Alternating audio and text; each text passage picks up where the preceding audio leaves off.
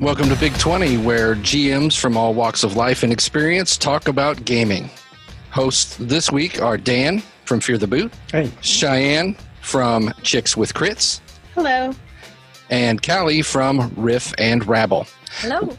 Let's talk about breaking the ice. An important one. Yeah, this is really meta, Eric. You throw at us breaking the ice as our topic for a group of three people that have never met each other before. Never met each other. So, Callie, Cheyenne, when do you want to go first?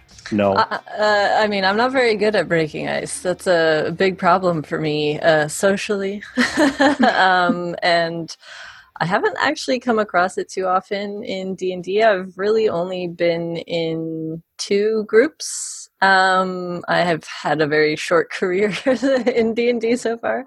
I've only been playing for about 4 years. So my very first group I met online through looking for group on Reddit. And so all of our initial interactions were just through text, which was pretty easy for me because there's no faces. So, and then we played on Roll20 where there was also no faces. So the first time you were on voice together, was that awkward?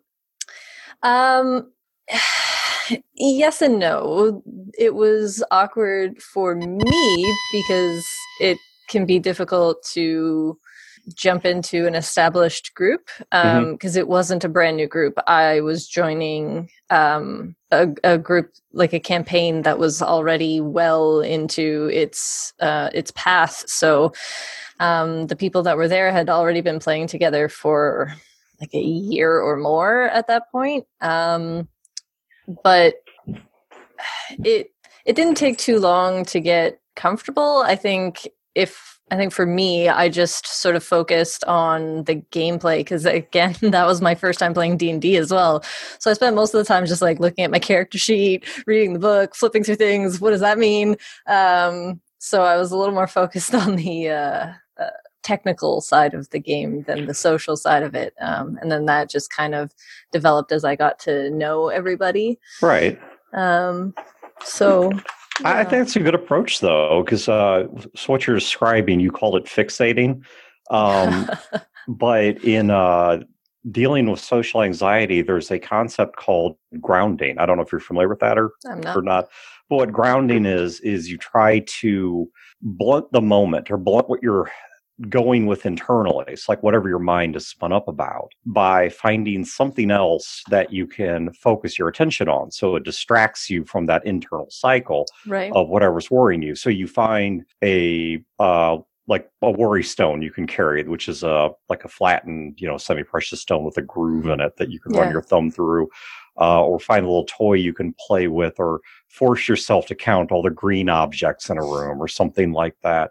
But it's something that draws you right back to a fixed point in reality that has nothing to do with what you're worrying about. And I think there's some good advice in that of by finding something else in the environment or in the game to fixate on, you can get your mind off of any social anxieties and also potentially turn over something else to lead in with. Be like, oh, hey, I just noticed my character, blah, blah, blah. And that's, what as banal as it may be, it's something to talk about. Yeah, that's a very good point. I ended up with a lot of questions at the time. What does this mean? How does this work? So that helped too. But yeah, those are good. It's as good as Icebreaker as any is what's going on here. Yeah, that's true.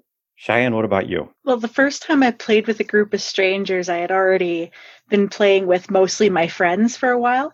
I actually ended up going to a local comic book shop. They had posted a thing on Facebook. Yeah, we have a few rooms open in the back. If anyone wants to get together and play D&D, come visit us this Sunday. And yeah, there was a group of maybe 10 people, and we were all excited to actually get together and meet other people to play the game, right? So it was really good being in with a bunch of people who actually wanted to play the game and who didn't all know each other. Yeah, I was there with one friend. The both of us went, and we ended up being a part of the group that actually ended up being there as just 4 of us, and eventually 5 of us few more sessions in. And yeah, just after a little while of getting together that first day to just discuss if we even want to play together, it really helped us all eventually come together. So this was a group of people where the vast majority didn't know each other and or were new gamers.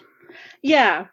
It was a whole new comic book like shop. So it was like the first time all of us were going to the area too. So do you think that helped reminding yourself at some level that everybody there was kind of on even footing? Yes, it did. Although we did have like some like real experienced people coming in too, right? And they wanted new players and people who hadn't played before to like to bring them in. Yeah. It's the old picture of everybody you're talking to naked thing. Except I'm not sure I want to do that in most gaming shops. I'm just being honest. So when Eric pitched us this topic, I was kind of rolling it around in my head. And I was saying right before the show started that I thought it was kind of meta that he took 3 people that don't know each other. I was like, yeah, I want you to talk about breaking the ice. Like, oh, really? So I owe you for this in the AP or something. Figure it out in real time. Yeah. So I was thinking about it and I was like, well, there's the be nice and helpful advice answer, and then there's the honest answer. And I'm going to give the honest answer first. But I'm not saying this is a good thing. I'm just being honest. Casual substance abuse. Especially if you're at a con, you get a few in you, and then go sit down at a table. You just don't care as much. Yeah, that's true. I'm not suggesting this. Well, even if it's not abuse, even if it's, just a drink to take the edge off, I know that helps me. I'm definitely a lot more socially open when I've had a drink or two. I'm much more willing to talk to complete strangers.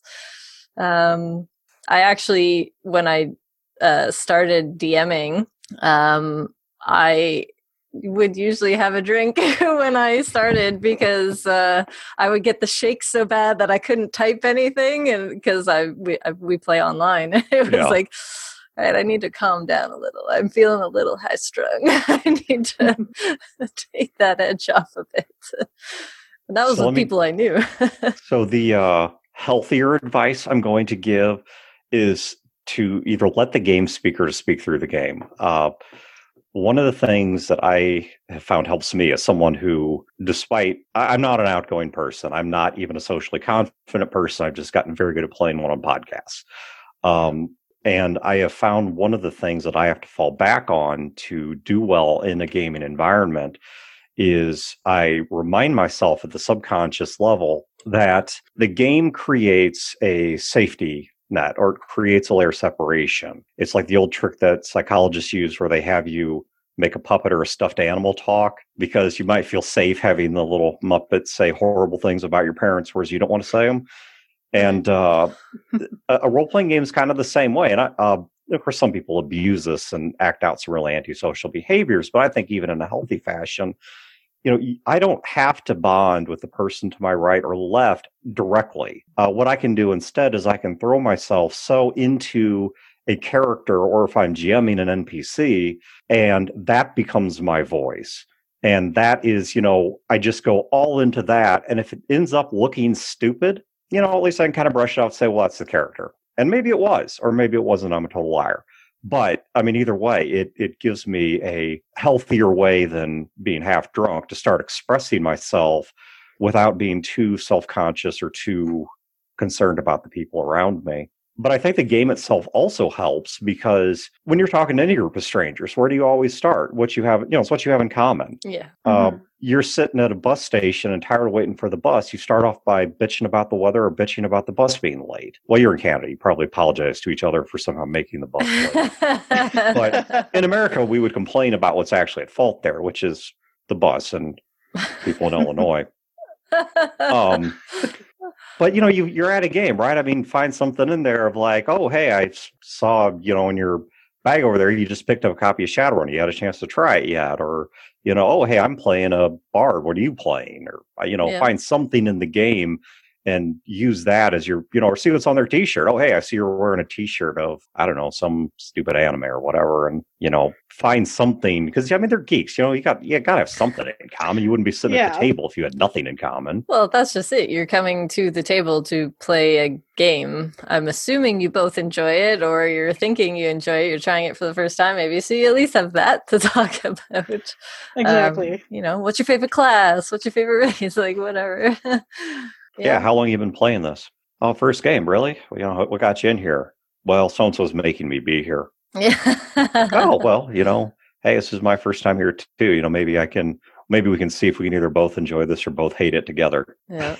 Look for that common ground. I would say the only thing with getting the social confidence out through like NPCs or through your player character is with very like brand new players. Maybe they don't have a lot of experience with role play and they're not comfortable with that. And so that ends up just being another barrier to the social interaction. But I mean, even that comes with time. Like I know one of the players in my group, she had never played D&D before, and she had played like video games that were sort of role play based, but had never, voiced a character or, been that character's core really. And so it took a bit of time for her to figure out like her style of role play in D&D, and how to express her character and that kind of thing. And so that sort of developed naturally as well. Probably helped that she was with people that she already knew and had relationship with, that she had that comfort level to kind of explore the role play style that she wanted. So how many con games? Have you guys played in a lot of con games? Been to a lot of conventions? I actually haven't played in a con game yet. I wanted to try to convince the other girls at our last convention that we went to. It's like, why don't we jump in for a little bit? But it's like, there's only 3 hours left. Is that enough time to get into it, right? Yeah. Yeah, I've never played in a con game either. I've been to a lot of conventions. However, the primary focus up until very recently when I started playing D&D was cosplay. And so I was going to very different panels. And then I think one of the first D&D panels I went to was run by Ed Greenwood. The Forgotten Realms is basically what introduced me to D&D through the novels and the written worlds anyways. And so that was a fun experience, and I would like to try playing at a con. You hear a lot of stories, and especially as a woman in gaming, it's intimidating. It's hard to want to put yourself into that situation when most of the stories you hear are not so pleasant. Yeah. Yeah, you're right. It can definitely be intimidating to try and go up to to some people that you don't know and just I completely understand that. Yeah. I feel like I would want to start with a smaller convention. The one that I was frequenting the most was the largest one in Canada, which is by no means large by American standards, but in Toronto, Fan Expo. And I feel like maybe a smaller convention would probably make me feel a little more comfortable, where people know each other, and I don't know, it's just got a different vibe, a different atmosphere. Yeah, for sure. It definitely over in Saskatoon, technically the second big expo that we have. Yeah, it's getting bigger and bigger, so all the time. So I think maybe next time I'll definitely try to jump in a little bit sooner until it gets too big. Yeah. Over in Toronto. Yeah. Actually, Fan Expo in Toronto is it's bigger than Gen Con is. No, it's not. No, it is. No, I'm serious. I'm looking at their historic attendance, and in 2016 they had 131,647 people. That's Gen Con runs about 50 or 60,000. They had 100,000. That's what the building doesn't have that capacity. I don't know. I've never been there. I just was curious, so I Googled it. And I've been to Gen Con once. Yeah. And Toronto is not anywhere near what Gen Con is. Maybe over the course of the 4 days that it runs. That's true. That could be turnstile attendance and not actual ticket, because that is a different counter of attendance. Yeah. Because Canada just does not have buildings that has the kind of capacity that American events do. They don't exist. They're currently in the largest convention center in the city, and they're already they're at the limit basically, and there's nowhere else for them to go. So what I found is a good way to kind of get past those icebreakers or get past those blockers is it's real easy to judge. So instead of figuring out what your problem is, figure out what everyone else's problem is. And here's how I recommend doing this. This is like my healthy dysfunction. If you ever go to a small convention, set up an event in the first available gaming slot that's an intro to role-playing games, and put in the description that this is a game that is designed for people who have never role-played before and want to get a basic understanding of what the hobby is like before they go into a 2, 3, 4 day convention straight of gaming vendors. This was something that I tried at a local convention, and I ran a little 1-page RPG called Tooth and Claw by a little company called Vulpanoid Studios. And you can find this if you just either Google Tooth and Claw RPG or Ferret Pocket Mod. And it's a little 1-page role-playing game where you don't even play people. You play a bunch of ferrets that are somebody's pet and are up to little ferret things. It's and like the plot that I ran was that the ferrets, there was I think it was a family dog that was sick and needed its meds, but the owners weren't home, and the cat might be helpful, but was kind of standoffish. And there was a rabbit outside in a hutch, but if they wanted to get help from it, they'd have to first figure out how to get out there and set it free. And they had to figure out basically in the time before this dog has a real crisis of health, how do you get the medicine out of the medicine cabinet and to the dog using only your ferret stuff? You're not like magic ferrets, you're just ferrets. And even people who don't know what a bard is, or don't know what a cleric is, or don't even understand the basic structure of generic Tolkien-esque fantasy, they know what pets are. Right. And so I took this group of 4 or 5 people who had, I don't think any of them had played role-playing games before. If they had, it wasn't many. And in trying to figure out what is it that these individuals are struggling with, because I can't say, well, roll 2d6. What does that mean? So I have to stop and explain that. Or I notice that if they're uncertain how to handle a situation, that I have to up my game with my NPCs, or get a little more vocal, or start suggesting actions, or things like that. But in watching what these individuals struggled with as I was trying to teach them how to role play, I learned a lot about what it is someone who's never role played doesn't know. Because I've been role playing for a pretty long time, and I don't remember all that well what it was I didn't know back then. And I found that the icebreaker of using something as disarming as a ferret not only got people past that hurdle of, well, I don't understand role-playing games, but you understand pets, right? You know what a dog is, you know what a cat is, you know what a rabbit is. You've probably seen Disney movies, whatever you go with, I'm just going to play along with here because I'm just trying to get you into it. But, watching how these people handled that, I thought taught me a great deal about, that's what I was going to say is, if nothing else, the role-playing game itself then became part of the icebreaker, because you get to talk then about, you're playing a ferret. Have you ever owned a ferret? Have you ever been around a ferret? Oh, what pets have you had? Yeah. Well, now I'm learning something about the people at the table. And if there's one thing that, the vast majority of people can get excited about, they love their pets.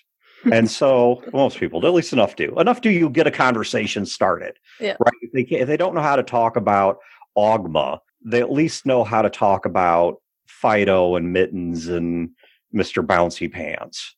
And people often are more willing to talk about animals and their pets than like themselves or each other. So that's a pretty good idea. Yeah, actually, in the very first game that I ever DM'd, my one friend, like the first time she ever done it, first time meeting a lot of the other people who were playing, she's like, can I actually make my dog a character and bring him with me to help me get through this, right? And so, so it was her and her dog, going together through this mansion and trying their best to stay with the group or get separated and just, just keeping them together. And it definitely made her more happy and stuff. She's playing with her sister too. So it's you got the two of them and their dog trying to solve what's happening, right? And it was a great way to, trying to let, I think, players take things maybe with them, or pairing up with a friend, or immediately starting the game with having the characters immediately start talking to each other. I do that in some of the one shots, one character will just be like, okay, so I'm sorry that I stole something for you. Or it's like, wow, we did really good in this last thing that we did, right? Just try to get them connected. Just like throw it out there. It's like you guys might not know each other, but you know what your characters do. So there you go. You got to work through that. The more comfortable people are, the more willing they're going to be to open up and to break that ice, to, increase that social interaction. And yeah, interesting. Ryland TV on chat said that last year's pretty scary, and that meeting outside of the game for a meal and things like that is a good way to break the ice. What do you guys think about that? I mean, I have never played in person, so that's kind of a problem for me. All of my D&D has been online, but interacting over food, once you've got a full stomach, maybe a drink or two, you get a little more comfortable. I could see that definitely being beneficial. Yeah, definitely. Before, me and the girls, before we get together, we're already there for like a couple hours or so before, just hanging out and talking. And the group that I had over at the comic book store, after a few games, it's like, we ended up going over to another player's home and hanging out there, and just getting to know each other and sit around. It definitely helps. Oh, I think if nothing else, it starts to give you, one, it pushes you past that social awkwardness before you actually get to the gaming table. So by the time you get to the gaming table, you've known the person at least a little bit. So even if you, I guess in a way, you're kind of kicking the can down the road, because now you're just shifting that time of social awkwardness from the game to another setting. But that in and of itself could be helpful, because maybe it's better to get it out of the way at Applebee's than it is to get it out of the way at the gaming table. But I think another thing that offers is, when you're in a public place like that, we were talking about looking at other things in the environment to talk about things that you have in common, things that you observe. A public setting offers a whole lot more to comment on. So you can talk about the food, you can get a couple drinks in you. You can, make fun of the people at the table sitting next to you. You could even go after the decor. Don't do that in somebody's house. That's kind of a dick move. But if you want to go after TGI Fridays decor, that's open game. And so, I think there is a value to it because, once again, both it gets it away from the table, but then also because of the fact that it offers you more things to draw on. Though, jumping back to an earlier point, there was something one of you two said, and I forgot which one, but I wrote down a point, is I think there is also a bit of negative advice to give here, which is part of breaking the ice and making people comfortable is not making them uncomfortable. And, definitely, I understand any social situation is taking a risk. If you take no risk, you're not going to get any benefit. You're never going to, break the ice in the first place. But don't say or do anything that is going to be offensive, is going to be difficult, is going to be off-putting. Make sure you've showered, make sure there's a reasonable distance physically between you and the person next to you. One of the other things I'd give, and I had to do this in the Ferret game, and I'd recommend this with any group of new players, don't shoot down everything they throw at you. Because if they're taking social gambles on trying things or doing things, and you just crap on everything they toss at you, you may shut them down for the rest of the game. They may not take that risk again. And so even if their idea is horrible, find something you can do with it. Yeah, that could be scarring enough to keep them from ever trying another RPG game.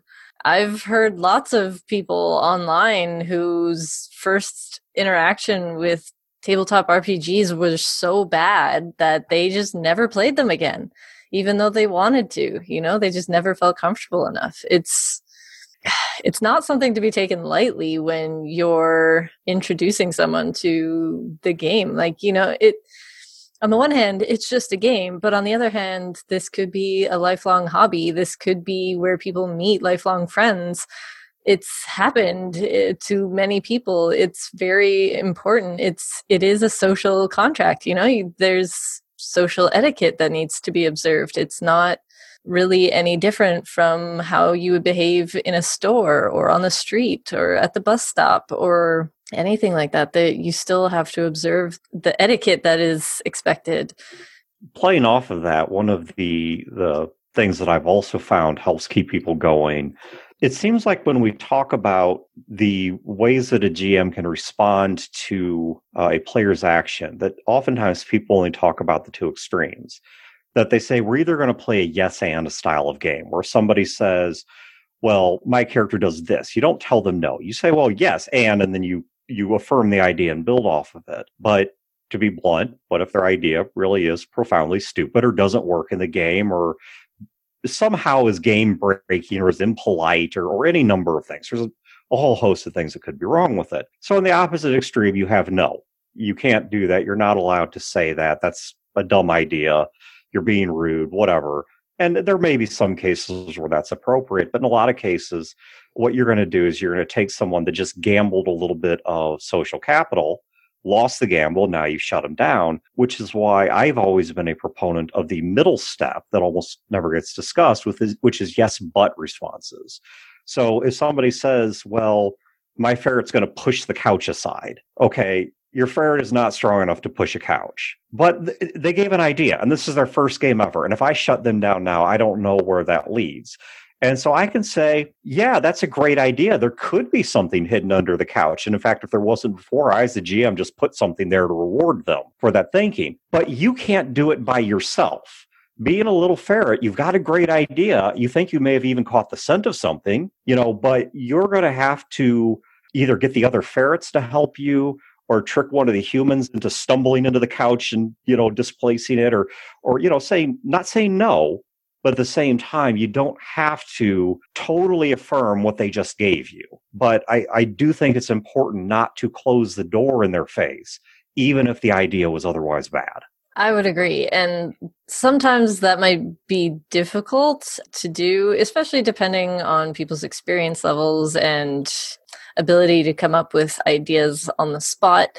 But yes, definitely rewarding the creative inspiration, if maybe give a little tidbit to keep going with that, but maybe in a different direction. Yeah, definitely. So Ryland TV has another question. It's an AMA question. Do you or any of your table mates have any tabletop RPG superstitions revolving around the game? The example is given Laura Bailey's evil dice having to go away or not letting other people touch your dice. We'll start with Cheyenne on this one. My one friend, Alicia, she's just insane with how good some of her dice rolls are. So sometimes it's you just slowly sneak your dice up and gently poke her with it and hope that she'll bless it or whatnot. Or locking up dice or setting them away. I recently bought a tiny little cage to start putting dice in. Or going back to say Critical Role, not mentioning a certain guest's name anymore, WW, because it seems to have started cursing us now. I'm the opposite. I am the curse. It doesn't matter if it's physical dice or digital. I have trouble rolling higher than a 10. So I try my best not to touch other people's dice. Nothing I have done seems to affect my rolls, so I've just kind of accepted my fate. Other than that, I don't think there's really any superstitions. I think I just have habits for prepping now so I don't forget things. So not only do I have a superstition or two, but I'm going to actually even tie these back into ice breaking, introducing people to the hobby, which is there's a word that we throw around all the time that I don't know a lot of people know the origin of, which is meme. And where a meme comes from is we use it today to mean, silly little image macros, but it comes from a field of study called memetics. And memetics is the idea that certain ideas have a social preservation to them. It's almost like applying Darwinism or natural selection to ideas and how ideas propagate. But one of the most enduring traits of humanity, for better or worse, is we are horrifically tribal in nature. And superstitions are a great way to get people into the tribe. If somebody rolls a die and it blows up on them, and you can tell them, your die failed because you did not participate in the superstition I did. And it is, but my big superstition, I've got 2 or 3, but my biggest one is dice training. It's totally, totally scientific that your dice have numbers within them, not actual numbers, but these Platonic ideals of numbers that are slowly settling to the bottom to make the bottom side heavy. So like on a D6, you put your 6 up. So that way all the numbers settle on the 1 and make that side heavier, so it's more likely to go down. They do the same thing on a D20, whatever. You put the 1 down, the 20 up, and that is how you keep your dice. And they learn that. They deform themselves just a little bit because of the way gravity and science work, right? This is proven. No one's debating this, except Chad. And then he wonders why he always rolls so mediocre. And he has to cover up for his mediocre rolling with quick-witted RP, is because his dice aren't trained. He has not settled them correctly. He's not broken them in. Well, clearly I have some work to do. Yes, I mean, do it right now. Why? I mean, if you got your dice near you, start them right now. Do not wait. I can't do anything about the digital dice, though, unfortunately. Sure you can. Stop using them. Yeah. I like that idea, though. Having the group tradition or superstitions, traditions, I guess both work. We have one of the things that we did for years, and I'm going to bring back if our next actual play is Battletech, is it is very bad luck to play a game of Battletech or it's a role-playing game, MechWarrior, without first having the group say the Battletech prayer. You will have, in fact, we found partway through we're having a terrible game, then suddenly somebody points out we've not said the Battletech prayer. We stop, we say it, and then the game is so much better. Interesting. You have to do it. I mean, you don't have a choice. You got to have the right snacks there. Certain snacks have karma to them. Exactly. Bugles. You have to give the DM a bag of bugles. Well, that's bribery, which is good. That's bribery. Exactly. But we've always found that our gaming tables tend to prefer Okie Dokie popcorn. That without Okie Dokie popcorn, things might not go as well. Interesting. I feel like this probably would be more prominent in an in-person game. Yeah, I don't know what you would do. So in your online game, do you guys use cameras? We do because we stream it. Okay. But my previous online group did not. So your current one does at least use cameras. So you could do something. Make everyone have like a stuffed animal next to them or something. Maybe. I do already have that. Well, it's not an animal. It's a companion cube, but, close enough.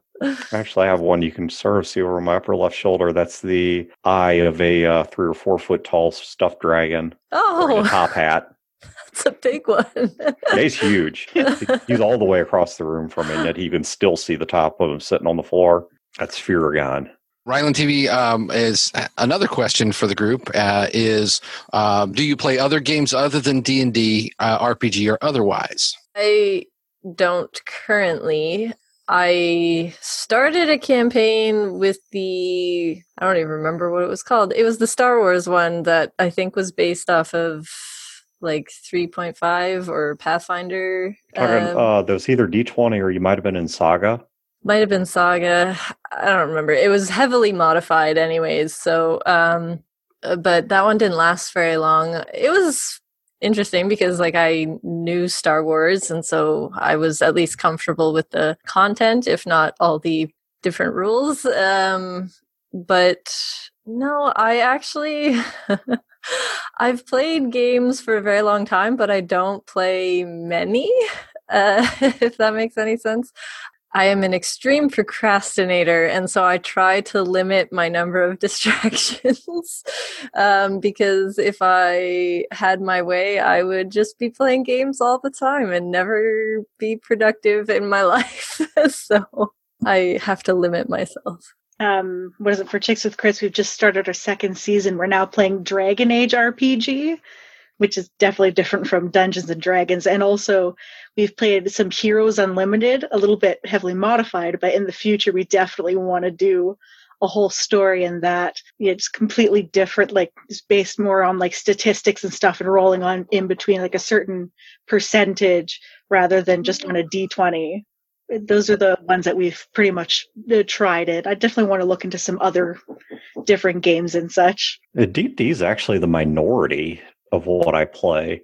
I don't have any problem with D&D or Pathfinder or any of its spin-off games like Dungeon Crawl Classics or whatever. I don't have a problem with any of those games, but I think I'm starting to dislike what they represent because we have reached a point where role-playing is breaking into the mainstream for the first time ever. And everyone that is breaking it into the mainstream is playing Dungeons and Dragons. And I'm still going through the same thing I did back in the 80s of when I say to somebody, oh, I play role-playing games, they say, oh, you mean Dungeons and Dragons. And it's like, okay, I don't care if you call a facial tissue a Kleenex, because there's really no meaningful distinction between one facial tissue and the next. But there is this would be like saying, oh, I'm reading a book. Oh, you mean The Lion, the Witch, and the Wardrobe. Well, that's a book, yes, but no, that's like, there's all these different books, fiction, nonfiction, fantasy, science fiction, historical fiction, biographies, textbooks, and there's all this stuff. And I think I'm starting to kind of resent D&D because of the fact that, like, once again, everyone that's pushing this into the mainstream is doing it with Dungeons and Dragons. And that's, I think, is making the hobby look monodimensional. If you like or don't like D&D, you therefore like or don't like role-playing. While I do play D&D and I don't have any issue with it, most of what we play in my group, we do a lot of homebrews. We're a big homebrewing group. We do a lot of kind of, I guess I'll call them indie games, stuff like Blades in the Dark.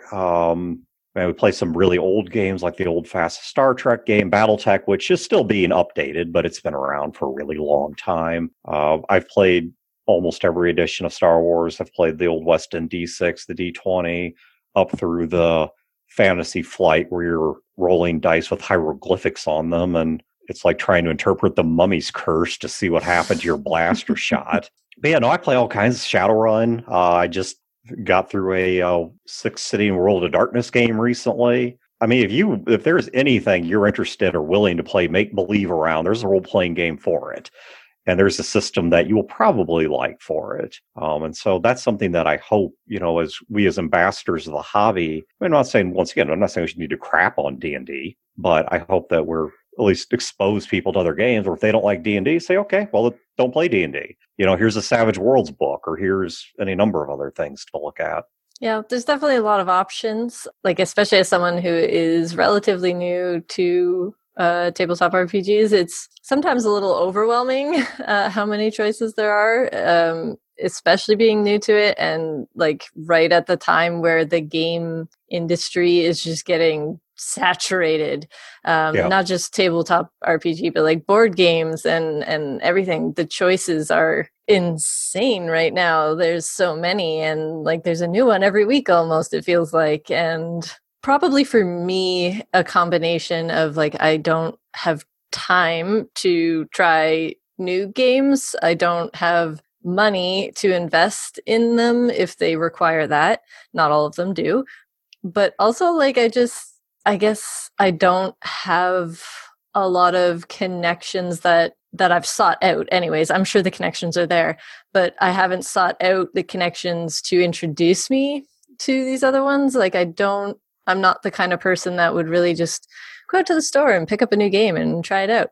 I would probably try it through someone or through a group, and I haven't done that. So let me ask you a question, a total theoretical question here. Let's say that I had 3 wishes, and for my wishes, it's like you're going to have the money you need, you're going to have the time you need, and you're going to have the right group for it. But you can only pick one game. What's the game other than D&D, Pathfinder, or some variant thereof that you would go for? That this is the game you would do if you weren't doing D&D. I don't know. Like, I don't know enough about the other ones. Like, I really am most familiar with D&D and Pathfinder, because that's what I've been interacting with in terms of actually playing myself and podcasts and media that I interact with. What about like a setting though or something? Is there like a video game, an anime, I don't know, whatever that you would, a book or something that you'd be like, I'd really love to do this intellectual property as a role-playing game? Oh, yeah. Put it that way. Certainly there's some that I could pick, definitely. Do you want me to pick one right now? Yeah. Give me just one. Let's have a genie right here. What is your one pick? I am a super fan of the Rooster Teeth production, RWBY. I love it. Big weapons, really, really cool battle scenes, monsters that turn into dust when you kill them. It's pretty neat. So it sounds like the game you want is Exalted. Okay, I will look into that. If you need a second game, there you go. Say that's your go-to now. Tell people you want to try Exalted. Okay, I will do that. Because it's not about the depth of the character, it's about the size of the die clave. Talk to anyone who plays Exalted, they will know what that means.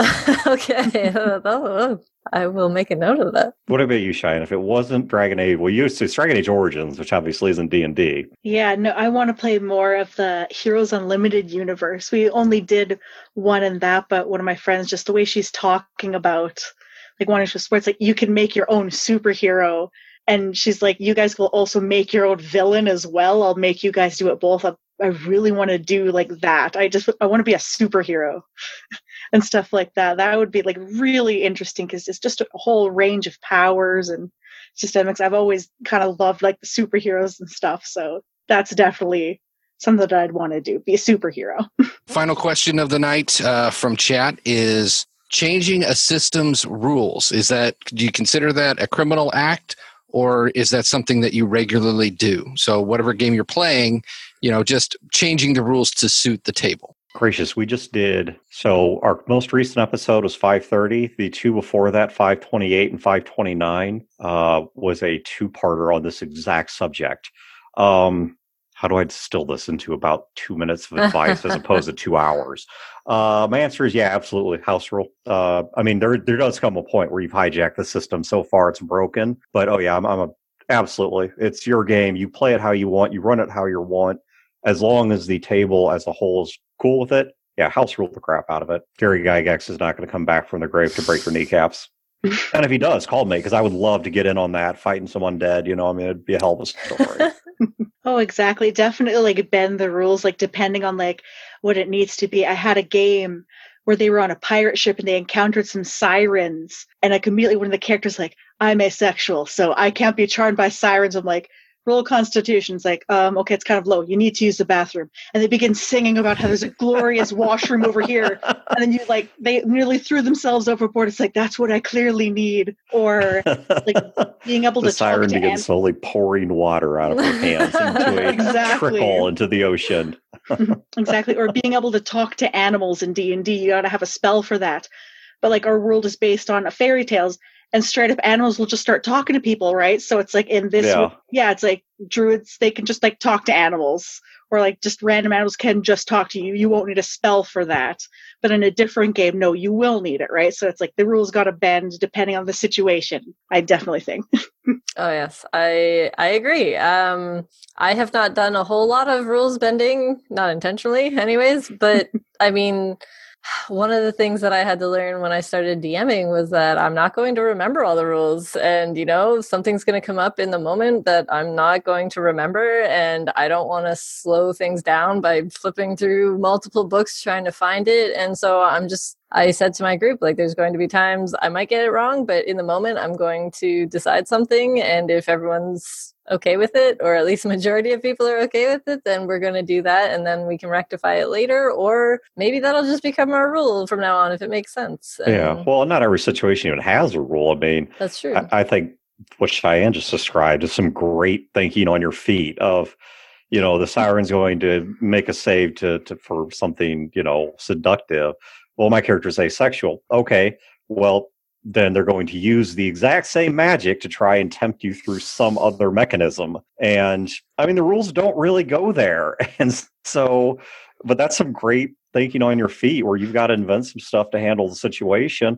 Because quite frankly, my character's asexual, so I'm immune to the seduction of sirens. That's not in the rules either. So the immunity was just as made up as the solution was. But I love it. I mean, that's that yes, but G. I mean, I was talking about earlier. It's like, okay, yeah, you're immune to the seduction, but you're not immune to having to pee. Exactly. And what better place to pee and have it go unnoticed than a body of water, be it an ocean, a lake, a river, or a small swimming pool. Or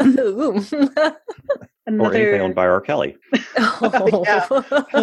Another great one was you need to your friend has been possessed by a ghost. You need to exorcise it. What do? I suplex them so hard that they spit the ghost out. It was just so absurd. I was like, you know what?